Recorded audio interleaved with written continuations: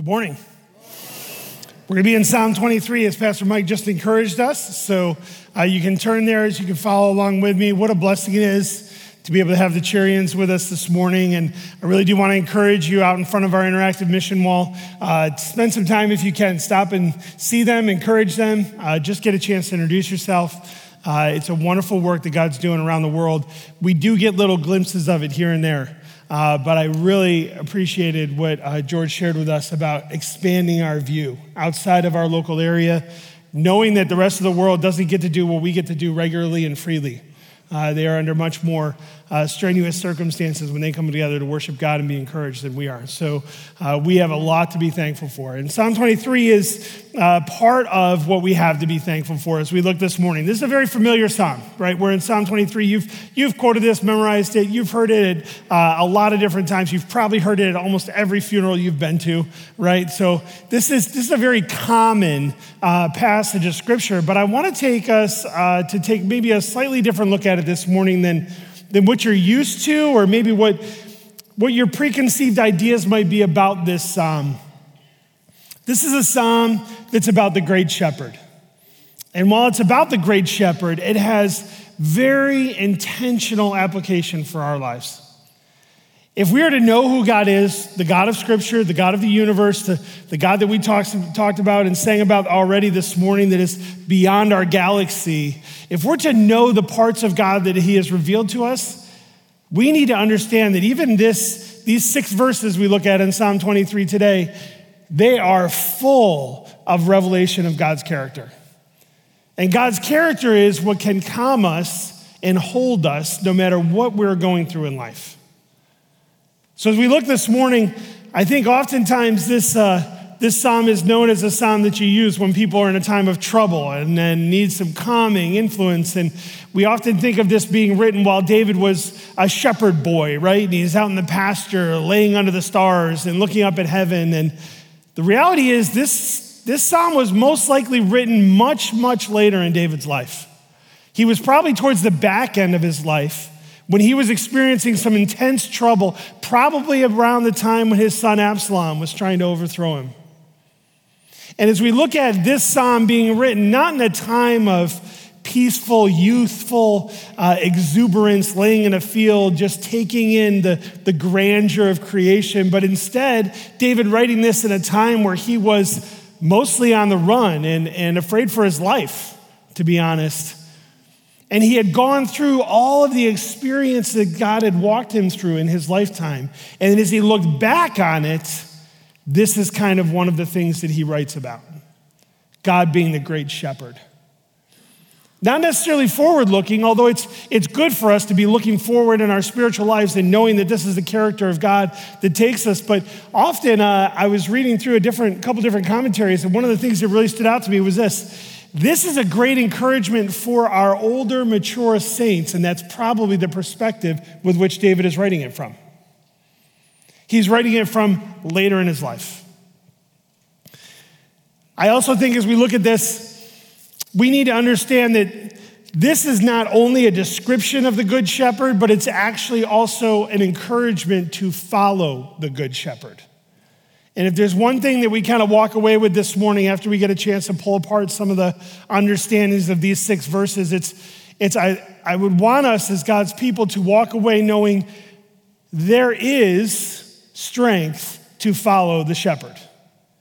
He's given it to us. He encourages us all throughout history and throughout all of his word to know who he is. And then as we are exposed to who he is and know who he is, we can then follow him. And I think there's 3 kind of pieces and divisions in this particular passage that talk to us about following him in 3 different areas. So I'm going to give them to you ahead of time, and then we're going to read these 6 verses and kind of pull them apart. So if you're taking notes, here's your 3 spots to kind of follow along with. First, the first 3 verses talk to us about following the shepherd in the pasture. In the pasture, out there, when you're out in the wilderness, following him along, and what that looks like to see him provide and guide and lead you. So following the shepherd in the pasture. Secondly, following the shepherd in the valley. In the valley, and the pictures that come along with the valley in a shepherding culture are a little bit different than we might think of the valley in.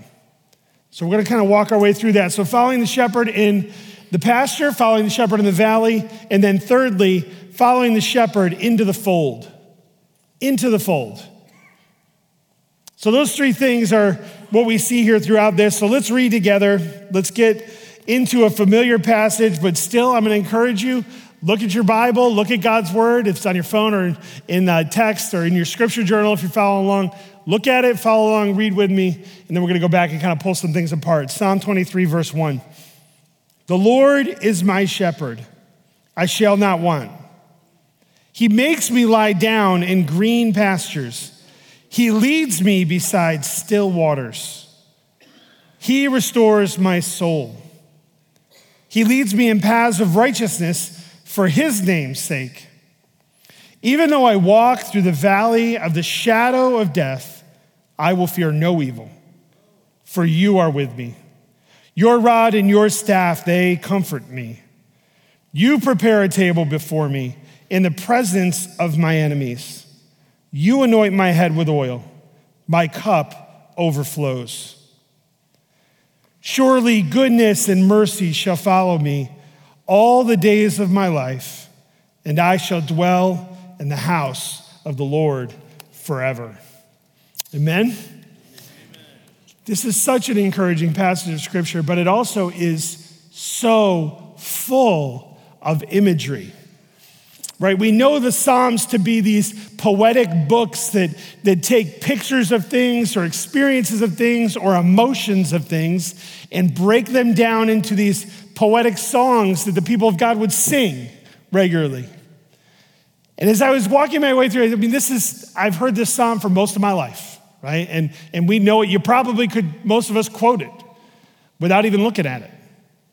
But the pictures that are present here, they carry with it a lot of meaning that we may not be totally aware of naturally, right? I asked for a show of hands of who's spent days out in the wilderness shepherding sheep, but I'm not sure any of us probably have, maybe a couple of us. But these pictures that David's talking about, this literally is David's life. This is David's life. This is what he grew up under. We think back through the patriarchs of the nation of Israel and the patriarchs of the faith. They were shepherds. The first martyr in the Bible, Abel, was the shepherd. Moses, when he got through the first 40 years of his life and then headed out and had to run away from Egypt, he ends up spending 40 years doing what? Shepherding, learning to shepherd. David, who's the greatest king of Israel and that Israel would always point to, he grew up as a shepherd boy. So these pictures that he's talking about here about God being the great shepherd, it's actually just, it is a very deep, very personal, very intimate and day-to-day description that David is giving us. It's not just some lofty pictures of something poetic he thought of that rhymed and sang well. No, these are life moments that David's walked through. And they're life moments where he saw God provide, protect, and guide in specific ways. So let's dig into the first couple verses. The following the shepherd in the pasture. The Lord is my shepherd, and quite literally, the verb shepherd there, it's not a verb in this particular sense, and it's also a participle, so it not only means shepherd, but the Lord is shepherding me. So he is the shepherd, and he is shepherding me, which would sound odd in a translation, but that's more what this word carries with it. So David starts this off with just saying, the Lord is, not only is he the great shepherd, but the Lord is shepherding me. He's shepherding me. He is my shepherd. I shall not want. We could probably spend an entire sermon on that first sentence. Because every one of us struggles with this one truth.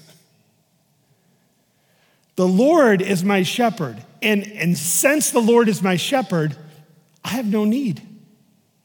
I have no wants. I don't have anything else that I require in this world apart from him. I mean, if we just took this first phrase, how convicting, and I did this week, so I'll tell you how convicting it was. But if you take this phrase and you just say, how convicting is this to just spend each of our days just trying to remember and live out this phrase? The Lord is my shepherd. He is shepherding me. I shall not want. We probably dealt with wants this morning, right? It's only 10:30. And there's probably something in your world this morning where you were like, if I don't get this, I want this. I don't know, maybe it's a cup of coffee. Maybe it's the right coffee. Maybe you went to get coffee and it was the wrong coffee. And we are so easily distracted by this. Maybe it's, I just want to have a smooth morning with no hiccups and something got in there. Maybe it's, I want to wake up this morning with no aches and pains. And if you're older than 25, that's over, okay? So adjust your perspective a little bit. But the reality is this, we have wants, right? So what do we do with this verse that says, I don't want? I have no wants. I shall not want. It's almost like it's David sitting here saying, the Lord is my shepherd. And he's, remember, on the back end of life at this point, he's looking back and saying, I've seen all that God has done for me. I don't need anything but him. And as we look at our lives, as we think of our day, just even entering into it this morning, can we say that? The Lord is your shepherd. If you have given your life to Jesus and you have accepted his gift of salvation, you are part of the family of God. You've been made new in him. He is your shepherd. Whether it feels like it today or not, that's not reality. He is. So, if he is, can you confidently declare what David declares next? I shall not want. Probably for most of us, this would be a good mantra to wake up with every morning. To go into our day knowing I am not going to want after anything other than what God gives me and what he has brought to me. He is sufficient. He's enough, and what he's brought into your life is enough. And I feel like this is a thesis statement, this first sentence. Everything after this is David just expounding upon the fact that the Lord is a shepherd and he shall not want. Everything else just kind of falls under that. So David starts getting his poetic, his songwriting juices flowing, and he starts describing how the Lord is his shepherd and how he shall not want, because he is. So he goes right into this picture of a pasture from here. Now don't tune me out because you just took that first sentence and you're like, okay, I'm done. Don't do that. Stay with me. Because the encouragement to walk through that first statement, the Lord is my shepherd, I shall not want, the encouragement follows after here. Of knowing who God is, therefore we do not have to want and strive after other things. God is adequate for every need. The first picture we see here is the pasture. In verse 2, he makes me lie down in green pastures. He leads me beside still waters. He restores my soul. He leads me in paths of righteousness for his name's sake. These are all shepherding pictures. So I'm going to give you the four different pictures here that he uses in his shepherding mindset. The first, lie down. The second, leads. The third, restores. And the fourth, leads in paths. And we're going to pull apart that word paths because it doesn't always mean what we think it means in this particular passage. So the pasture is the first place where David talks about God being the great shepherd, his particular great shepherd, not just any great shepherd, but his. When God's people follow their shepherd, they have all that they need, and they will not lack of any necessities of life. The interesting first picture here, he makes me lie down in green pastures. I've learned some things. I've talked on this passage a couple times, and when you start getting into shepherding kind of mantras and pictures, This idea of sheep lying down, I learned something I didn't know. Did you know sheep will not lie down if they're hungry? They won't. Until they eat, they will not lie down. So you could have a sheep walking around in a dirt pen all day long, and if they don't get some grass and shrubbery to eat, they will never actually lie down no matter how tired they are. They'll just stand there. So even this picture of it saying God is our great shepherd, he makes me lie down in green pastures. It's this idea that God will provide for the sheep's needs. A green pasture is what a sheep needs to eat. The funny thing about sheep is they are not capable of finding green pastures on their own.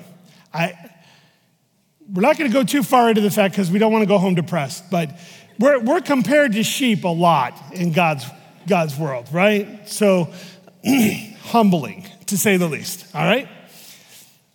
But what we know we need to survive, we too often are not able to find it. We need God to take us there, right? And how does our lives get off track? How do we move away from the Lord? We move away from the Lord when we start doing our own thing and finding our own way and going after our own desires. When the shepherd knows better. This picture of a shepherd leading sheep into green pastures, sheep will wander off into nothingness. But the Lord, as the good shepherd, leads them where they need to go. Not only go to lie down, but they won't lie down until they've actually found a place where they can eat and they are sustained. Then they will lie down. So God is not only the one who guides them to sustenance, but he is giving them what they need to survive, but he's also the one that gives them what they need to survive and then allows them a place where they can rest. He makes me lie down in green pastures. He leads me beside still waters. Here's a second picture of still waters. Another thing I learned about sheep. Sheep will not drink from water that is moving. First time I read that, I'm like, why? Here's why. It scares them. Seriously? Water that is moving quickly, sheep will stand next to it and never drink because they're afraid of it. So what would happen in ancient times is the shepherd would get the sheep down to where the stream or the creek was, and if the water was moving, he would actually go down the creek a little ways and dam up the creek or the river so the water stopped so the sheep would drink. That's the still waters that David's talking about. David's had to do this because he was leading sheep when he was young, and he had to take them down, and you don't find a lot of totally still water, and usually the still water you don't want to drink from. So he would do this when he was leading his sheep. He would go down river and dam up the water so the water flow would stop so the sheep would actually approach it and drink. So he again is saying out loud here and creating into a song for the people of God the fact that God is the one who knows how full of fear and trepidation we are. And what does he do? Does he walk us up to the edge of the water and be like, okay, dummy, drink the water. I know it's moving. It can't hurt you. Just drink it, right? Because honestly, knowing what I know about shepherding, which is about this much, had a bunch of sheep and we walked up to a creek that was flowing along, I would stand there and look at them. What are you doing? Water, right? Like I know you need it. Drink it already. What are you doing? Because I would be inexperienced at leading a flock of sheep.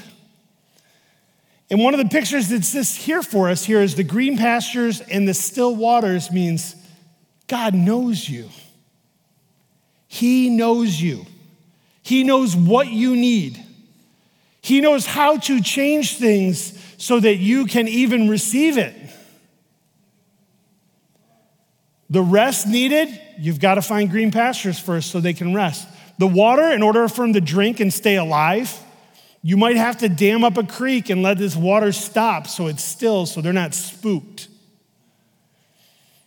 So this picture here is us. We're the sheep, okay?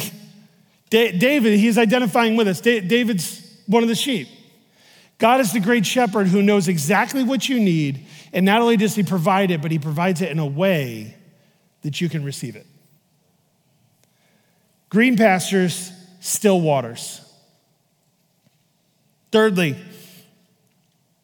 he restores my soul. This idea of restoring, it was a common shepherding phrase because what would happen is the sheep, when you didn't have green pastures and still waters, you still had to move, right? And you had to get to a place where there were green pastures and still waters. So the shepherd would have to keep them moving, and they were tired, and they were worn out.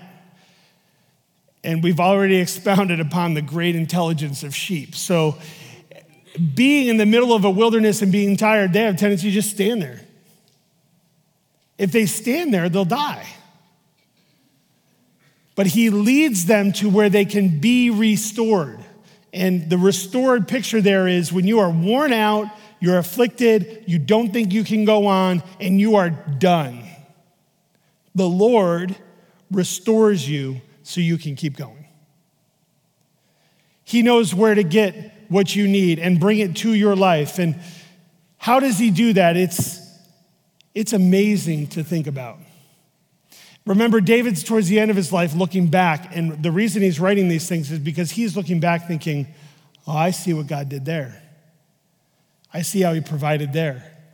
I see how he carried me through when I didn't know what he was doing. I see how he provided in a way that I maybe didn't like at the time, but now looking back on it, I think that was his sovereign hand doing what was good and best. Because the good shepherd, the great shepherd, always does what is good, right, and perfect. And he takes care of his sheep. So David, looking back on life, this is not wishful thinking forward. I hope God provides. I hope he takes care of me. I hope he knows how I need to drink. I hope he gives me green pastures. He's not hoping. He's looking back and saying, man, God is good. This is what God's done. And no matter where we are at in life, whether you're on the tail end of life, in the middle of what your life might be, or at the beginning, we all have these circumstances. And you might not have as far a distance to look back on, but you need to turn around and look behind you sometimes and see what God has done.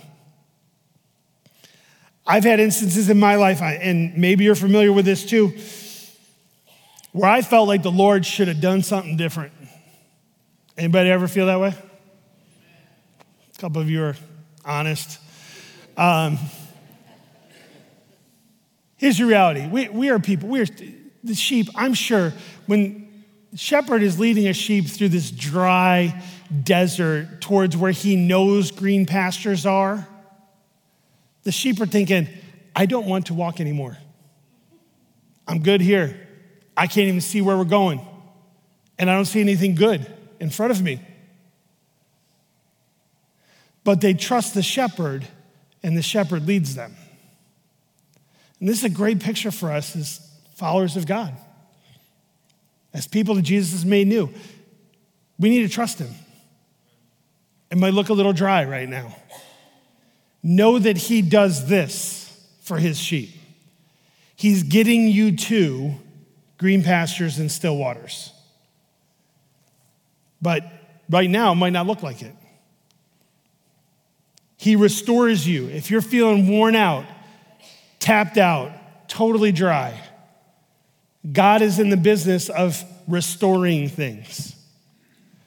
Later in Scripture, he is described to us as the one who restores all things. So this is part of his character. Lastly, in verse 3 here, he leads me in paths of righteousness for his name's sake.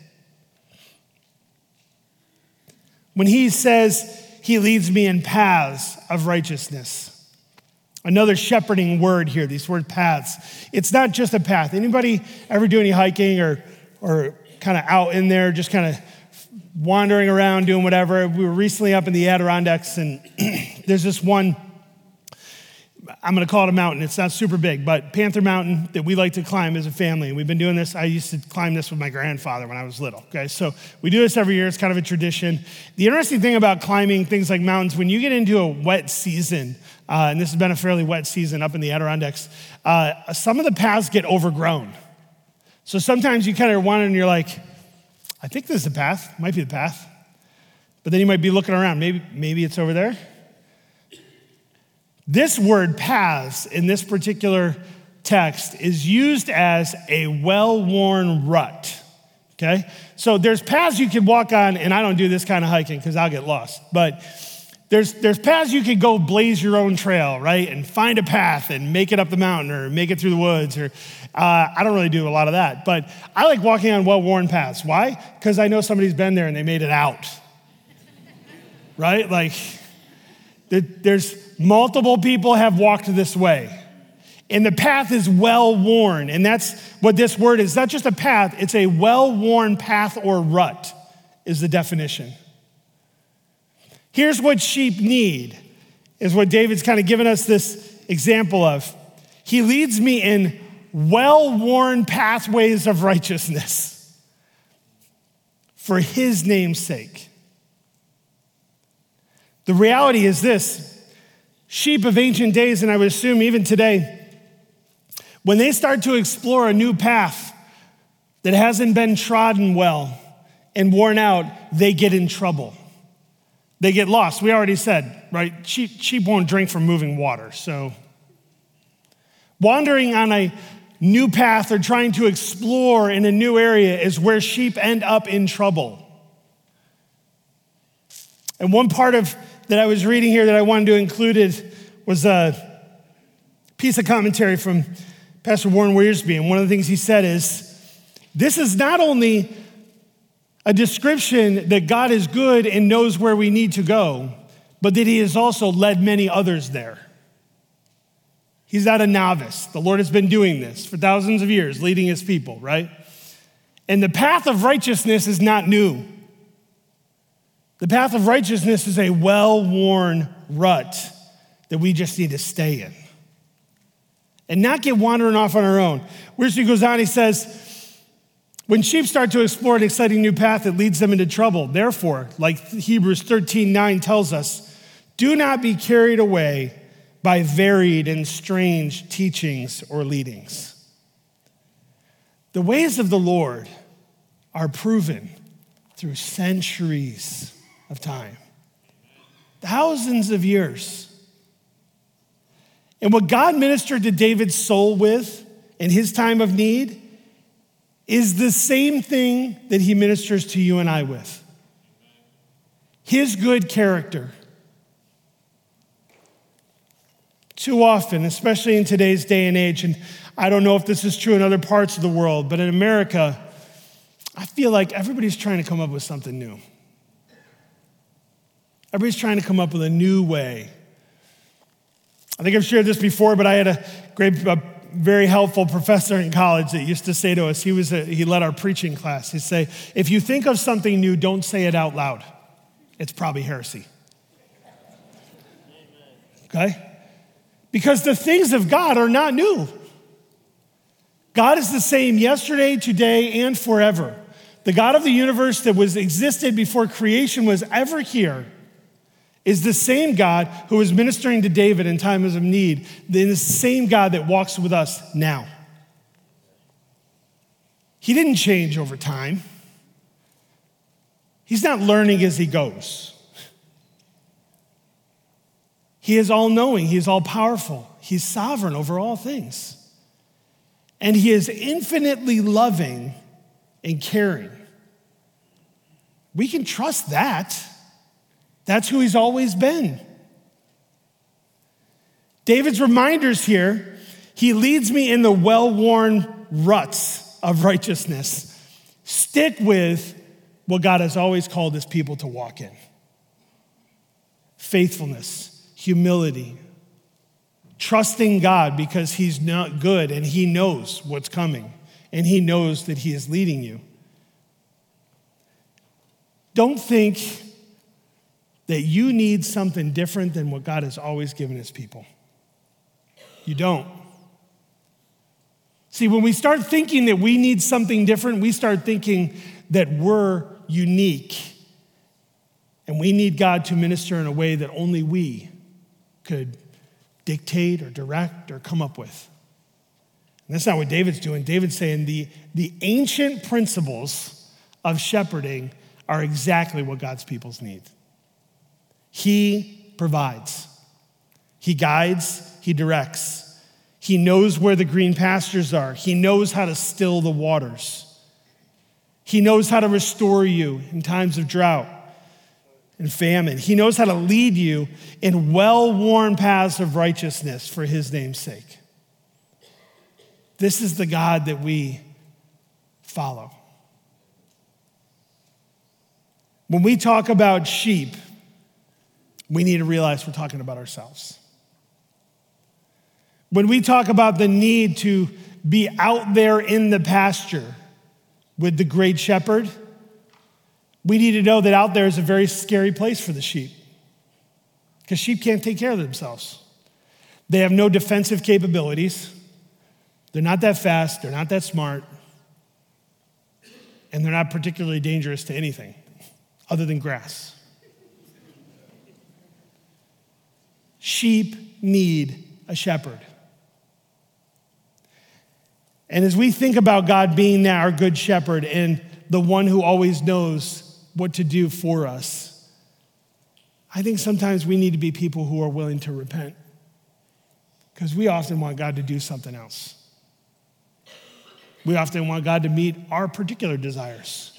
We often want God to provide in a way that makes sense to us. The problem is, as sheep, we don't know what's best. We think we do, and that's part of the problem. But God knows what's best, and he doesn't miss a single thing that comes in or out of your life. He's there for every one of them.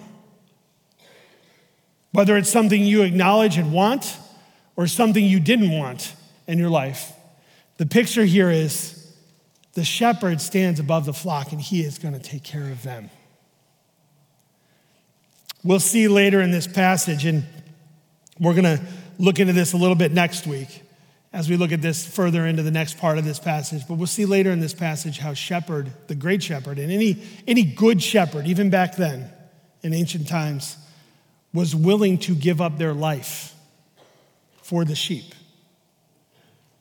Because frankly, the shepherd was the only thing standing between enemies, danger, and potential death for the sheep and the sheep. He's the only one in between. And sometimes that might sound scary because there might be more than one enemy. There might be more than one thing coming at you in life. But God is sufficient. And he will stand between you and those things. And he will guide and direct and protect. And we're going to look more at that next week as we come into the second part of this particular psalm. But as we think about just these first 3 verses today, the Lord guiding us in the pasture, and what does it look like for us as sheep, as people of God, to follow the shepherd out there in the pasture? I want to present you with the picture of that pasture is our world. It's all the places that God has put you. Your work, your neighborhood, the grocery store, the fair. We know the fair is crazy. But all these things, all these places that God puts you in life and is guiding you and leading you through, that's the pasture in this particular picture. And in the midst of all those things, God is going to provide you with green pastures, still waters. He will lead you, he will restore you, and the pathway to following him is not some new trail to blaze. It is the well-worn path of all of our spiritual fathers and mothers that have gone before us. Thousands of years of people following this God. It's not new. So we need to be digging back through. We need to be learning from David's life. David, in all his brokenness, as he looked back on the tail end of life, what he saw was, man, I'm a mess. And have been a mess at different points in his life. But God, But God provided, protected, led, restored him when he needed it, and showed him where to go and which paths to follow. So let's contemplate that as we think about what it looks like to not only be sheep who follow the great shepherd, but sheep who know the great shepherd's character. Because you follow a lot better when you trust somebody. And some of us might need to take some time this morning and repent that we have not trusted God well. That we have a tendency of saying, yes, Lord, guide my life. And then a little bit later saying, hold on, I want to take care of that myself. Instead of knowing that David looked back, and I'm sure David could look at his life and say, well, there's a time when I grabbed the reins back on my own. There's a time when I wandered off on my own. I see where that got me. I see where that got me. There's a time when I thought I knew better than God. I see what that got me. And what did God do in each of those places? He came back in and shepherded. He provided, he protected, he restored, and then he leads back into well-worn paths of righteousness. So let's do a little inventory with our hearts. As we prepare even next week to take on the next two sections of this passage, I want to encourage us as the people of God to really ask some hard questions of ourselves. How well do you trust the Good Shepherd? What are the areas you need to repent of? What are the areas reminded this morning that you need to remember God is good? He is good. And he does good. And he loves me. And I may not understand everything that's going on, nor could I ever understand everything that was going on. So I'm going to leave that to him. And instead, I'm going to follow him in a well-worn path that leads to righteousness and truth. Let's ask the Lord to help us to do that. And part of that is responding to God's word. Part of that is responding to the challenge that Cheerians have brought to us this morning. Think outside of yourself. Because there are people in our part of the world and in other parts of the world that are suffering greatly and looking to the Good Shepherd.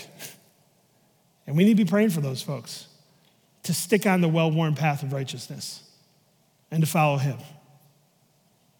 So let's pray and ask the Lord to minister to our hearts this morning and to continue to lead us to be the people of God that he has called us to be, and to remember that he is a good shepherd.